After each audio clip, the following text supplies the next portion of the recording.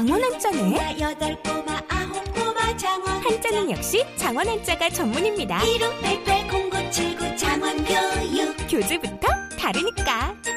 장원 한자. 안녕하세요. 장원교육의 담당자예요. 저도 뇌생맘 팬입니다. 제 아이 생각하면서 재미있게 만든 장원 한자. 많은 문의 부탁드립니다.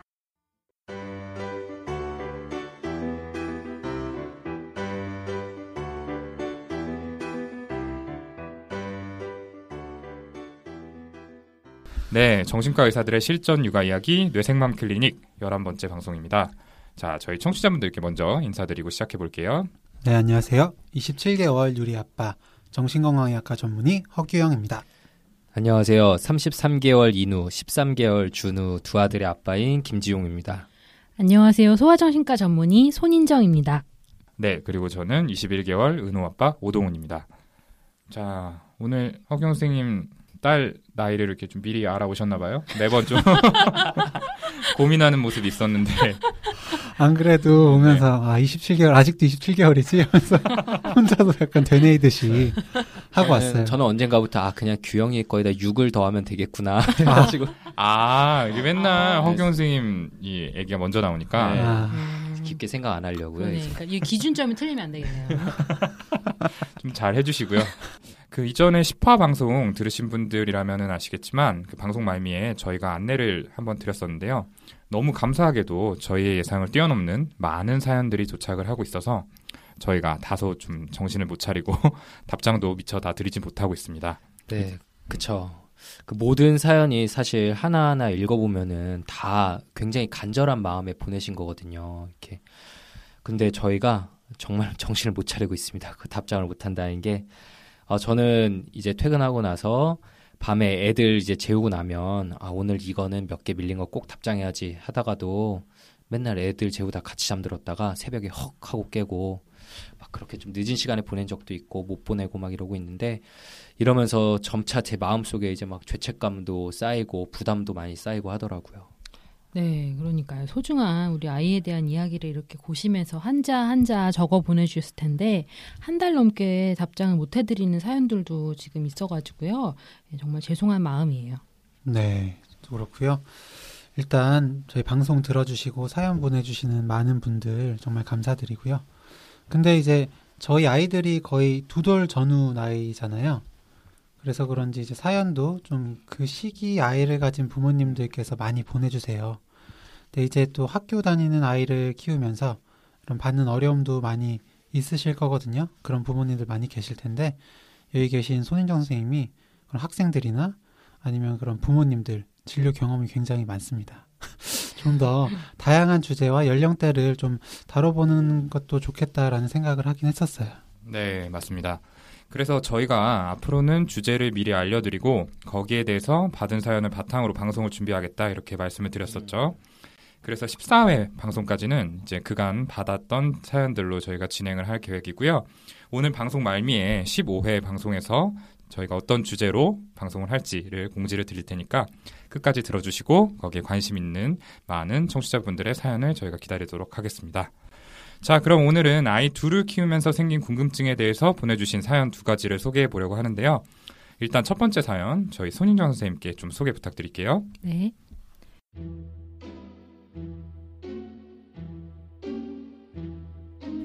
안녕하세요. 만 17개월 21차 딸 아들 쌍둥이 맘입니다.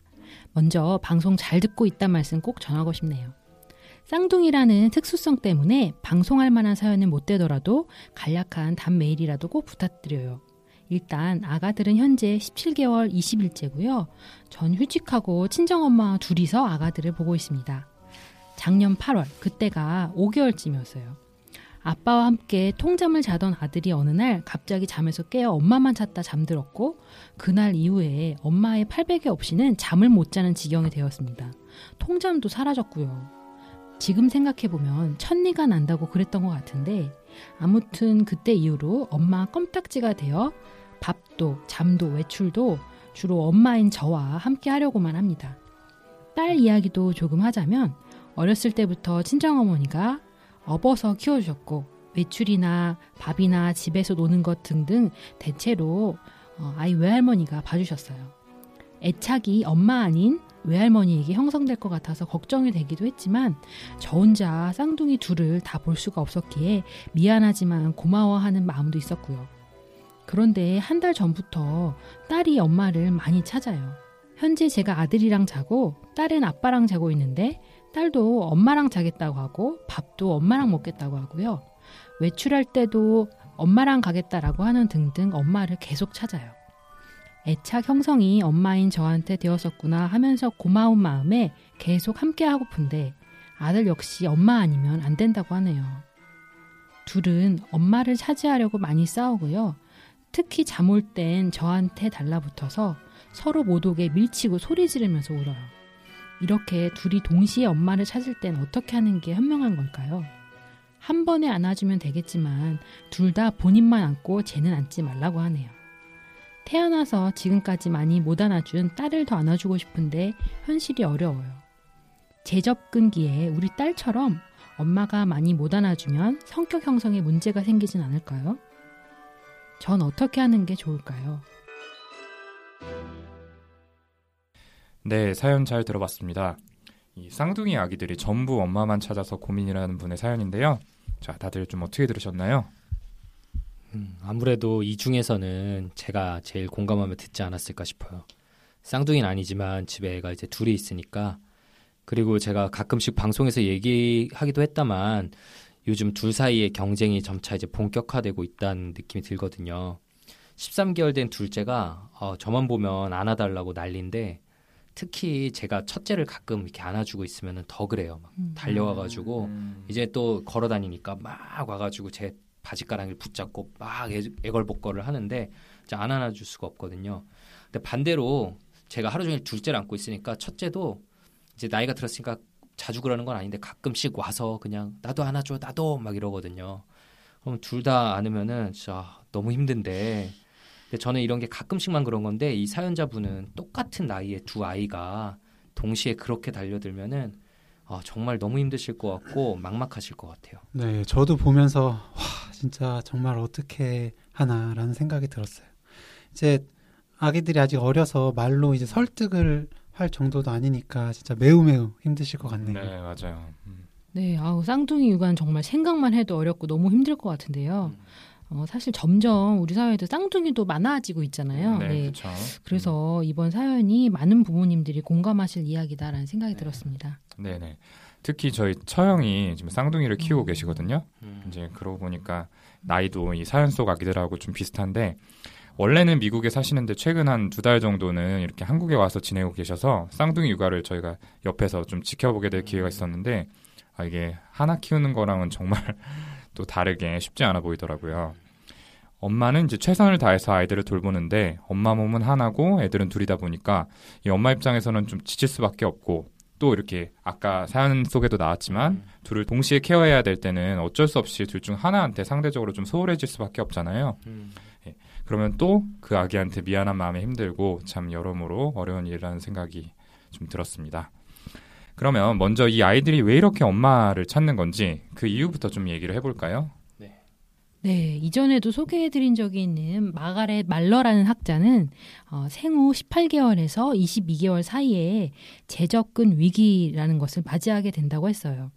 아이가 자신의 능력에 집중되었던 자기애적인 전능감과 그리고 이상적인 자기감을 점차 잃어버리게 되면서 세상이 자기 마음대로 되지 않는다는 사실을 깨닫게 되는 거죠.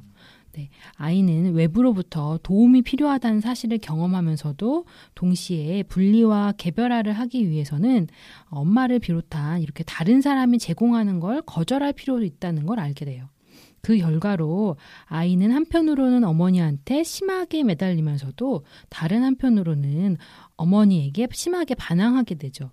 아이에게 어머니와의 분리는 사랑의 상실로 다가오게 되는데 형제자매의 존재는 어머니의 사랑을 두고 필사적인 경쟁을 해야만 하는 대상이 되는 거죠. 그 형제자매의 경쟁이라는 게 그 경쟁심이라는 게 진짜 저희 상상 이상으로 심하거든요. 저희 집에서도 보면은 둘째는 뭐 장난감 이런 거 하나도 모르면서 일단 형이 들고 있는 거는 무조건 자기도 가져야 돼요. 그래서 형이 잠깐만 빈틈을 보면 확 잽싸게 가가지고 들고 막 도망가고, 형은 그러면 가서 또 싹 뺏고 그래가지고 요즘은 어쩔 수 없이 장난감을 살 때도 막 2개씩 똑같은 걸로 무조건 똑같아야 돼요. 약간만 틀려도 안 돼. 그러고 있는데 이게 진짜 얼마나 경쟁심이 강하냐면, 제가 한 가지 좀 최근에 들은 재미있는 얘기가 제 와이프 친구 집 얘기예요. 친구 집 얘기인데 이제 그 집에는 누나하고 남동생이 있는데, 누나가 어린이집을 다니고 있는데 남동생이 이제 그게 부러워진 거예요. 아직 20개월 정도밖에 안 되는데 그게 부러워지니까 말도 제대로 못하면서 아침에 누나가 거기 들어갈 때마다 자기도 가겠다고 막 이렇게 떼를 써가지고 엄마가 이거 진짜 한번 보내봐야 되나 이런 계획이 없었는데, 그래서 한번 보내봤더니 너무 즐겁게 들어가더래요. 엄마랑 헤어지는 걸 힘들어하지도 않고. 그래서 엄마 입장에 이게 웬 떡이냐 이러고. 너무 바랬구나. 순식간에 확 엄마는 편해지게 되는데, 사실 애들이 어린이집 갈 때 엄마와 떨어지는 걸 정말 힘들어하잖아요.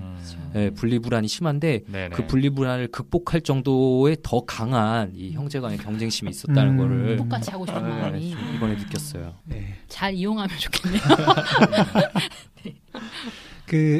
방금 인정이가 분리개발아 얘기를 좀 해줬는데, 그 어머니에 대한 대상 항상성이 충분히 아직 확립이 안 됐기 때문에 저는 이런 모습을 좀 보이는 것 같거든요. 그러니까 어머니가 보이지 않거나 아니면 뭐 다른 일을 하면서 자기를 안아주지 않아도 어머니는 좋은 사람이고 항상 나를 케어해주는 사람이다. 이런 걸 좀 알고 있어야 되는데, 그게 아직 안 돼 있으니까 꼭 눈에 보이고 안아주는 행동을 통해서만 이 아이들은 사랑을 확인할 수가 있는 거죠. 그렇죠. 네. 방금 말씀하신 대로 어머니가 자신을 돌봐주는 소중한 존재라는 걸 어느 정도는 알지만 아직까지는 그 좋은 어머니의 존재가 언제 사라질지 모른다, 이렇게 생각을 하는 시기라는 거죠. 이럴 때 아기가 느끼는 불안이 아까 지영 형도 얼핏 얘기했지만 분리불안인 거죠. 그런데 여기서 의문이 생기는 게, 그동안 딸아이의 경우에는 어쨌든 주 양육자의 역할을 외할머니가 하고 계셨잖아요. 어찌 보면 이제 엄마 대신 엄마의 역할을 할머니가 해주고 계셨던 건데, 왜 갑자기 할머니 대신 이렇게 엄마를 찾게 된 걸까요? 네. 뭐 제 생각에는 전 아이가 이제 갑자기 뭐 이상해지거나 이런 게 아니라 이제 자라나면서 이 현재의 상황을 더 잘 이해하게 되면서 생긴 자연스러운 현상이라고 생각해요. 아무리 할머니가 엄마처럼 해주셨다고 해도 실제로 바로 옆에 있는 엄마에게 안기고 싶은 게 그 나이 아기들의 자연스러운 반응이라고 저는 생각하거든요. 그러니까 더 어릴 때는 뭐가 뭔지 모르고 그냥 해주는 사람이랑 같이 있다가 이제 저 사람이 내 엄마구나라는 거를 확실하게 인지하게 되면서부터 좀 더 안기려고 노력하는 그런 모습들이 나타난 거라고 좀 생각이 들어요. 네, 저도 자연스러운 것 같고, 저희가 이전 방송에서도 뭐 여러 차례 비슷한 상황에 대한 얘기를 좀 했었잖아요.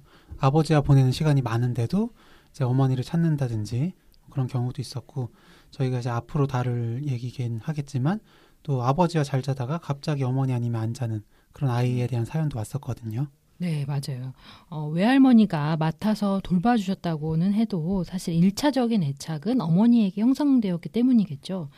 게다가 엄마가 낮 동안 없는 것도 아니고 옆에서 이제 쌍둥이 아들을 돌봐주시는 상황이잖아요. 네, 이런 모습들을 볼 때마다 딸도 엄마를 더 차지하고 싶은 마음이 들 거예요. 게다가 쌍둥이들이 앞에서 설명드린 재접근 위기 시기에 이제 접어들었으니까 경쟁이 좀 심화될 수 있겠네요. 네. 네. 그러고 보면은 저희 애 같은 경우에는 태어난 지 2달째부터 그 베이비시터 이모님 한 분하고만 쭉 지내고 있거든요.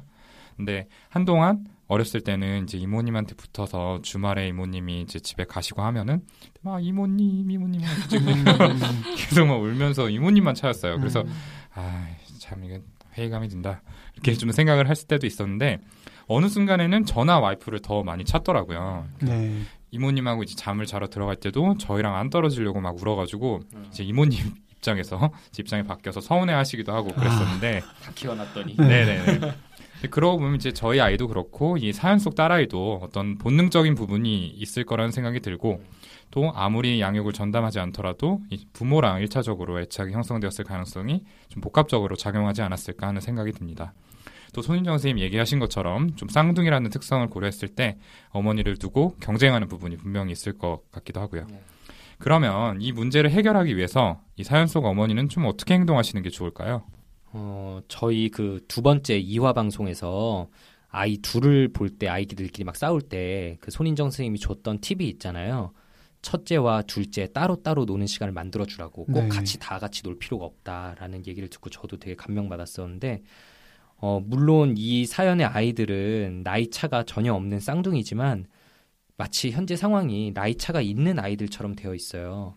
아들이 이미 엄마를 선점하고 있는 상황에 딸이 새롭게 나타난 것처럼 돼버린 거죠. 그래서 의식적으로 어머니와 딸 둘이서만 그 자리를 가지기 위해서 좀 노력해서 만들면 좋을 것 같아요. 아들과 뭐 할머니 혹은 아들과 아버지 이렇게 둘이 먼저 놀러 나가게 하고 어머니와 딸 둘이서는 따로 또 놀러 나갔다 오고 그 다음에는 엄마가 또 아들이랑 둘이 나갔다 오고 이런 방식으로 좀 해주면 각각 아이들의 욕구를 좀 충족시켜줄 수 있겠다는 생각이 들어요. 네, 참 좋은 방법인 것 같아요. 그 좀 구체적인 방식은 방금 지용 형이 얘기한 거나 이제 또 다른 선생님들이 말씀을 또 해주실 것 같은데요. 저는 그냥 지금 사실 잘하고 계신 것 같거든요. 그러니까 너무 걱정하지 마시라는 말씀을 좀 드리고 싶네요. 그 여러 이유로 생각만큼 딸을 안아주지 못하고 계시지만 그 딸을 생각하는 마음이 이 어머니의 행동으로 나타날 거고 결국엔 아이한테 잘 전달이 될 거라는 생각이 들어요. 네, 그렇게 좀 안심하시는 것도 굉장히 중요할 것 같고요. 앞서 이렇게 말씀드린 대로 아이가 혼자서만 엄마와 보내는 시간이 좀 정기적으로 이렇게 자주는 아니더라도 확보가 된다면 아이도 엄마의 사랑을 얻지 못할까봐 의심하고 걱정하는 마음에서 점차 안심하는 마음으로 이렇게 바뀌어 나갈 거라고 생각이 되고요. 그리고 지금처럼 낮 동안 아들은 엄마가 딸은 외할머니가 돌봐주시는 롤을 너무 딱 정해두시지는 않았으면 좋겠다라는 생각이 들어요. 네. 딸 입장에서는 엄마의 선택을 못 받고 너무 분명하게도 이제 아들이 엄마를 독점했다 이렇게 생각을 할 수 있게 되니까요. 네. 그래서 이제 그때그때 번갈아서 봐주시는 편이 좀 더 나을 것 같아요. 어렵긴 해도요. 네. 그리고 밤에 재우는 문제는 정말 어려운 문제이긴 한데, 네. 밤에 아이들이 좀 더 자주 깨게 되더라도 엄마가 두 아이를 한 방에서 함께 재우시는 방법도 시도해 보시면 좀 좋을 것 같다는 생각을 해봤고요. 또 다른 방에 따로 재우시게 되더라도 둘 다 엄마를 많이 찾는 그런 상황인 만큼 잠들 때까지는 어머니가 일단은 재워주시는 거, 예. 그거를 좀 해보시면 어떨까 생각해봤습니다. 네, 그리고 참 이 둘 키우는 쌍둥이 부모님들은 힘이 2배가 아니라 4배가 된다고 이렇게 말씀들을 하시잖아요. 네, 그 얘기가 오죽하면 나왔을까 싶고요. 네, 힘내시라고 말씀 전해드리고 싶습니다. 네, 맞습니다. 그리고 이제 제접근기 이 시기에 초점을 맞춰서 말씀을 드리자면은 사실 이 제접근기를 어떠한 좌절도 없이 보내는 어머니는 아무도 없을 거라는 생각이 들어요. 이 제접근기의 특성 자체가 어머니에게 다시 의존하고 싶은 욕구랑 어머니를 밀어내고 또 독립적으로 행동하고 싶은 욕구가 동시에 굉장히 급변해서 나타나기 때문에 어머니가 아기의 요구에 세심하게 맞추는 게 사실은 쉽지가 않아요. 그러니까 어머니께서 아이가 필요로 할 때 케어를 해주지 못했다고 너무 과도하게 자책하실 필요는 없을 것 같아요. 네. 그리고 또 딸한테 그동안 잘해주지 못한 걸 보상해주기 위해서 아이 옆에 너무 좀 지나치게 밀착해 있다 보면은 오히려 아이의 독립을 좀 방해하는 결과를 낳을 수도 있다는 생각이 들거든요. 이 제접근기가 다시 부모한테 의존하려는 욕구가 있는 시기이긴 하지만 결국에 이 시기를 통해서 성취돼야 되는 건 어머니로부터의 개별성의 획득 이거라는 거를 조금 기억하시고 너무 스트레스 받지 마시고 그냥 아이가 필요로 할 때 반응해 주실 수 있도록 근거리에 있어준다.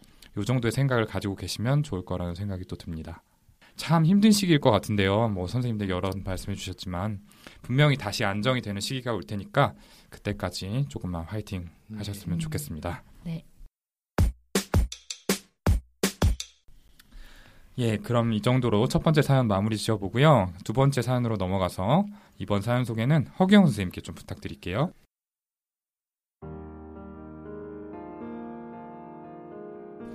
안녕하세요. 뇌부자들과 함께 뇌생맘 즐겨듣는 애청자입니다. 육아하면서 고민하는 부분을 방송 들으면서 해소해 나가고 있습니다. 감사합니다. 저는 41개월 그리고 21개월 두 아이를 키우고 있습니다. 큰 아이가 자기 주장이 강해지고 있는데 어떻게 대처하는 것이 아이 정신 건강에 좋을지 고민입니다. 예를 들어 트램폴린이 집에 있어서 아이들이 뛰어놀곤 하는데 큰 아이가 갑자기 누워서 점프한다고 하는 행동이 발차기가 되었을 때 저는 누워서 점프하는 건 다른 사람한테 위험하기 때문에 하면 안 돼 라고 얘기하는데 아이는 잠시 멈췄다가 1초 뒤에 다시 합니다. 그때 마음을 알아주지 않아서 심술 부리는 건가 싶어서 누워서 하는 게 재밌어서 그런지 물어보면 맞다고 해요. 그럼 저는 다시 첫 번째 했던 말을 되풀이하는데 아이가 그만할 때도 있고 어떤 때엔 그만하지 않고 반복할 때도 있습니다. 여기서 반복했을 때 제가 어떻게 대처해야 할지 모르겠습니다. 몇 개월 전까지만 해도 산타 할아버지한테 선물 받을 수 있을까?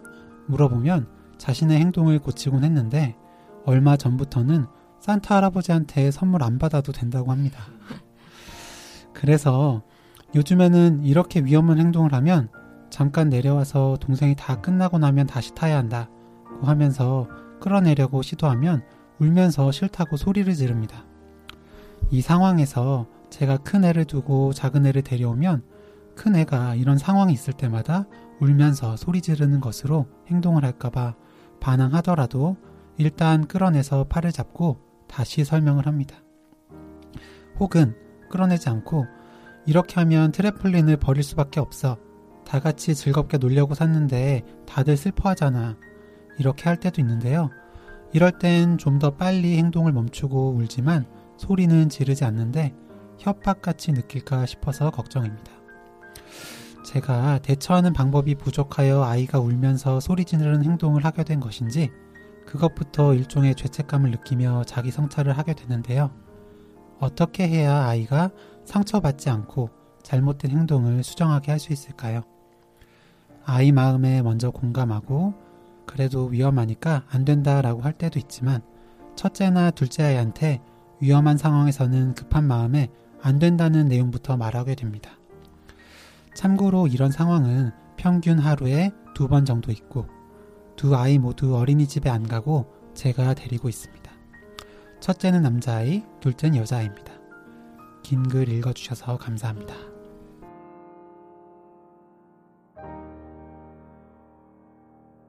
네, 사연 잘 들어봤습니다. 이 남매를 키우고 계신 어머님의 사연인데요. 어떻게 하면 큰아이의 행동을 좀 상처 주지 않고 고칠 수 있을지 여기에 대해서 좀 문의를 해주셨네요. 다들 좀 어떻게 들으셨어요? 저희 집에 뭐 트램플린은 없지만 첫째가 요즘 이제 침대에서 점프하면서 노는 걸 엄청 좋아하거든요. 엄청 좋아하는데 근데 신기한 게 꼭 할 때 둘째 같이 있어야 된대요. 동생이 같이 있어야 된다는 거예요. 더 재밌다고. 근데 사실 보면은 약간 위험하잖아요. 침대에 통통 튀면서 그쵸. 언제 제 둘째 위로 떨어질지 모르니까. 그래가지고 안 돼. 준우는 막 무서워해 이러면은 막 울면서 난리쳐요. 안 돼. 같이 해야 돼. 막 이러면서. 내가 너보다 낫다. 난 이런 것도 할 수 있다는 걸 보여주려는 거 아닐까요? 뭐 그런 생각도 잠시 했어요. 그런 의도인가? 근데 경쟁심에. 근데 뭐 엄청 근데 막 둘째도 그걸 보고 막 좋아할 때도 있거든요. 괜히 막 사람이 이렇게 막 날아다니니까 그걸 보고 막 웃으면은 자기도 막 더 신나서 더 하고 막 이러기도 하는데 그래서 무슨 심리인진 모르겠는데 쟤네 왜 저럴까 짜증나 막 이랬었는데 사연에서 거의 똑같은 내용을 봐서 참 신기했네요. 그리고 전 그 이 어머니께서 아이의 행동이 왜 이렇게 된 것인지에 대해서 자기 성찰을 한다는 부분이 되게 감명 깊었어요. 많은 분들이 사실 애가 잘못된 행동을 하면은 대체 얘는 누구 닮아서 이러는 거야? 혹은 왜 이리 말을 안 듣냐? 막 이 정도로 사실은 생각이 끝나는데 그렇죠. 이 사연자분은 자신이 아이에게 했던 피드백들이 아이의 행동을 만들어 왔다라는 점을 항상 염두에 두고 자신을 고치려고 노력하고 계신 거잖아요. 되게 인상 깊었고 좋은 어머니시라는 생각이 들었어요. 네, 전 사연 읽으면서 좀 제 어릴 때 생각하면서 좀 읽었어요. 이제 청소년기는 아니더라도 어렸을 때에도 이제 저는 제가 좋아하는 거 부모님이 하지 말라고 하면 더 하고 싶은 마음이 좀 들었거든요. 그거 위험하니까 하지 마라고 하니까 막 더 하고 싶은 거죠.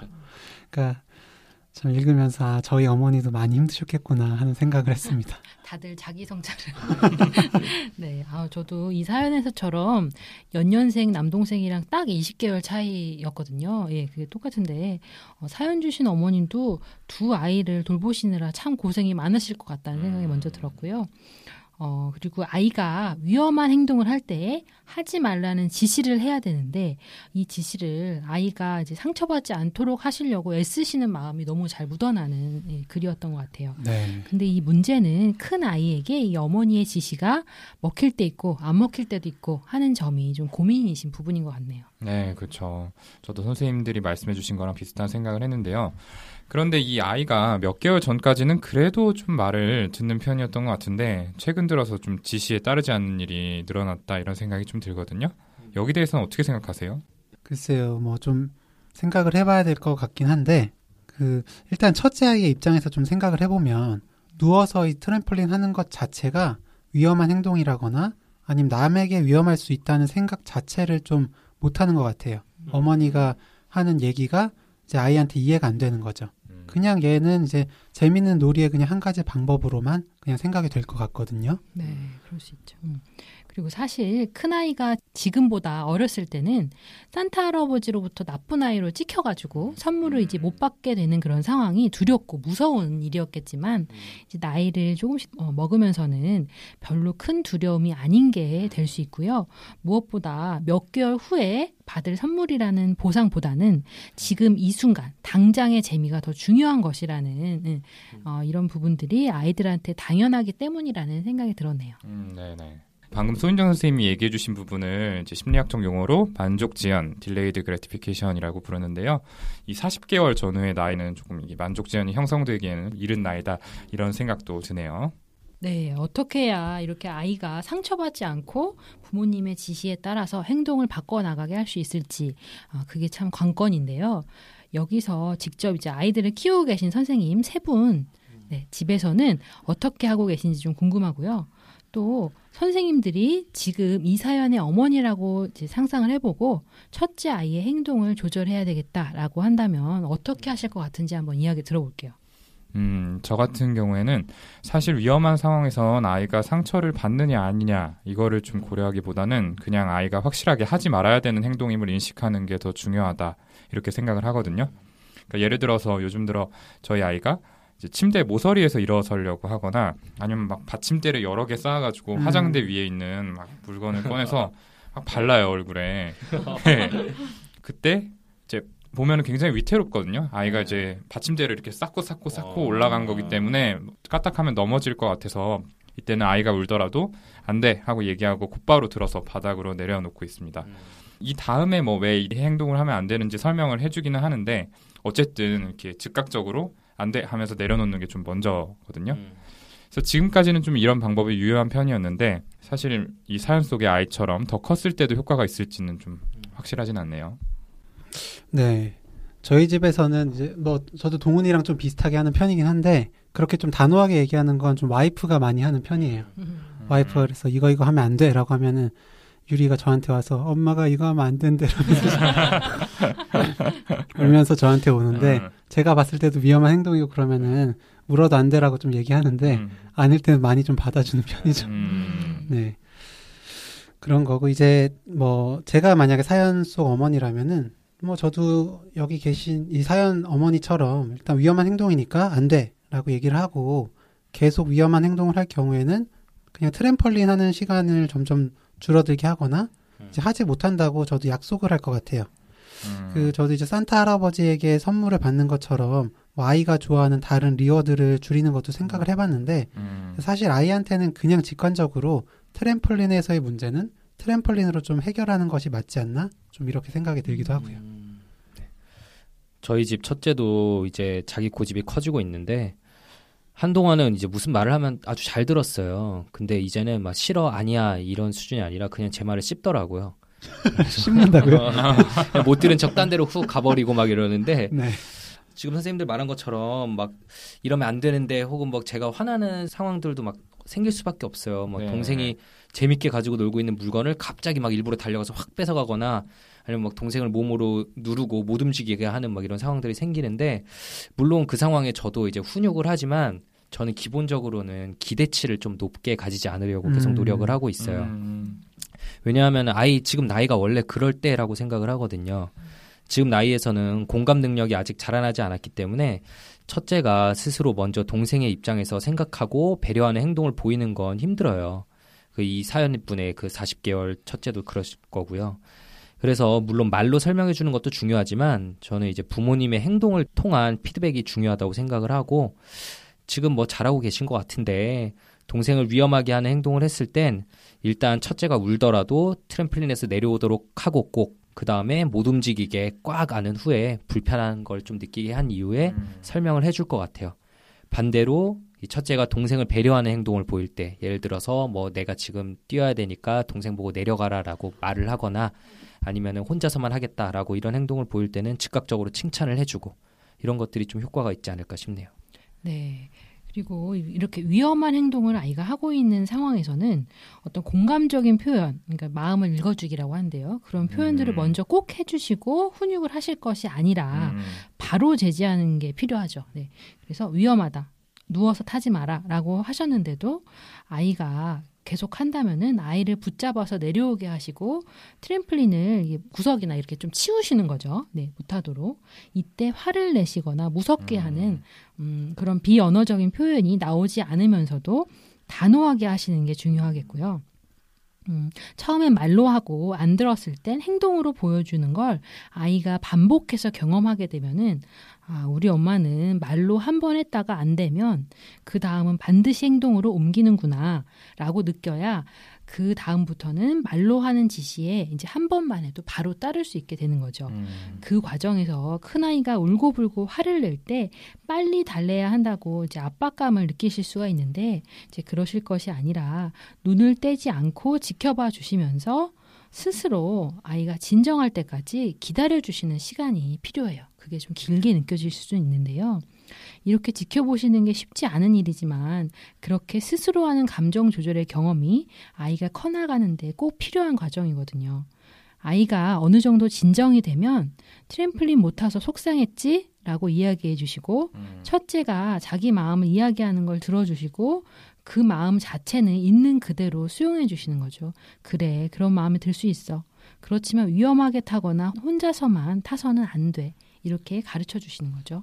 네. 근데 지금 이제 어느 정도 진정이 되면 트램플린 못 타서 속상했지 이렇게 이야기를 해주라고 하셨는데 저희도 이제 비슷한 상황에 아 이누야 그것 때문에 속상했지 이러면은 갑자기 다시 통곡을 하기 시작해 이제 그게 다시 떠올라가지고 진정이 덜 된 거죠. 그렇죠. 아니 좀 가라앉아가지고 아 네. 그래, 속상했지 미안해 근데 어쩔 수 없었어 아빠도 이러면 갑자기 엉엉엉 울기 시작하면서 다시 그게 시작이 되니까 아 참 말 꺼내기도 그래야 된다는 걸 알면서 좀 어렵긴 하더라고요. 그렇긴 하죠. 근데 이제 네. 그렇게 두 번째 울었을 때는 내 마음을 알아줘서 서러운 것도 있는 거잖아요. 그래서 첫 번째는 그냥 막 나를 몰라주는 것 같아서 그런 분출이었다고 한다면 울음의 의미가 알아줬을 좀 다를 수 있다. 때 다를 수 있다는 거죠. 그 감정의 어떤 그렇군요. 해소는. 네. 네. 좋은 예 감사합니다. 그다음에 네, 예. 좀 더 지켜봐 주시고요. 네. 참을성이 없으시네 좀. 네, 언젠간 진정됩니다. 예. 아무튼 뭐 손인정 선생님 말씀하신 대로 위험한 행동이라면은 단호하게 제지를 하시되 무섭게 느끼지는 않도록 해야 한다. 그리고 아이가 그걸 받아들이지 못하더라도 다그치거나 빨리 진정시키려고 억지로 시도하지 말고 좀 기다려주라 이런 얘기를 해주셨는데요. 자, 그럼 지금 어머니가 하시는 훈육 방식을 봤을 때 어떤 점을 좀 고치면 좋을까요?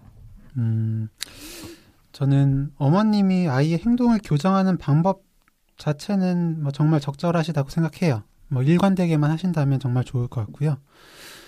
저는 교정하는 방법보다도 저는 이제 아이가 하는 저 정도 행동은 솔직히 그냥 지켜봐도 되지 않나? 라는 생각을 사실 조금은 했거든요. 머릿속에 그냥 떠오르는 장면으로만 보면 그렇게 위험할 것 같지는 않다는 생각도 좀 했고요.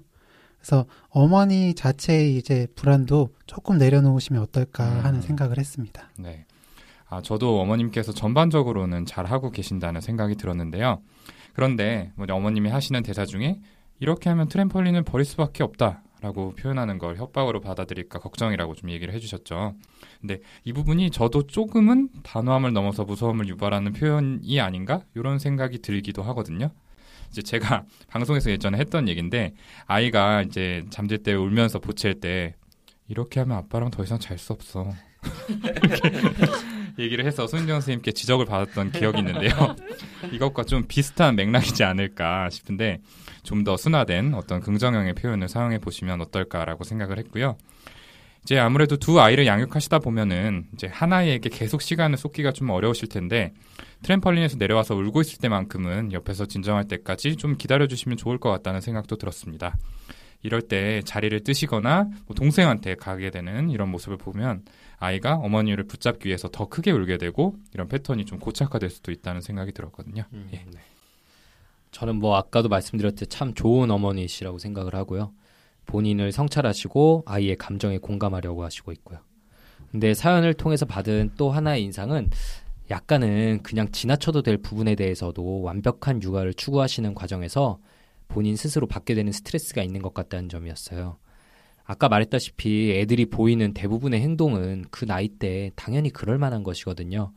아무리 뭐 양육 서적들에 나오는 이상적인 방법으로 뭐 부모님이 노력해도 100% 그렇게 되는 건 불가능하다고 생각을 해요.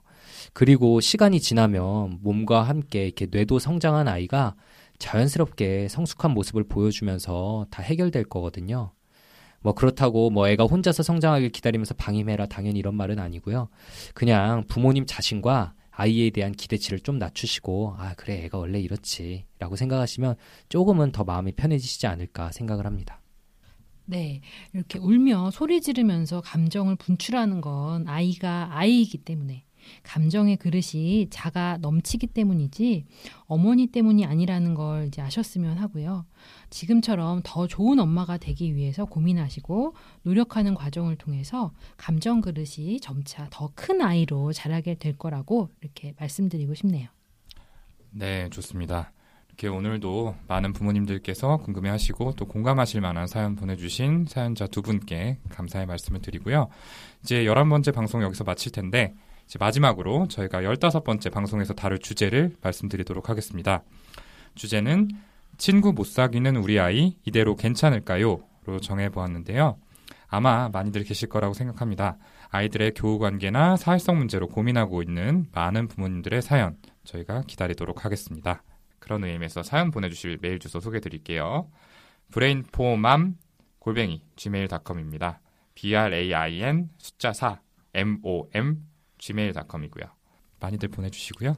그럼 저희는 다음 시간에 더욱 유익하고 의미 있는 방송 준비해서 다시 찾아뵙도록 하겠습니다.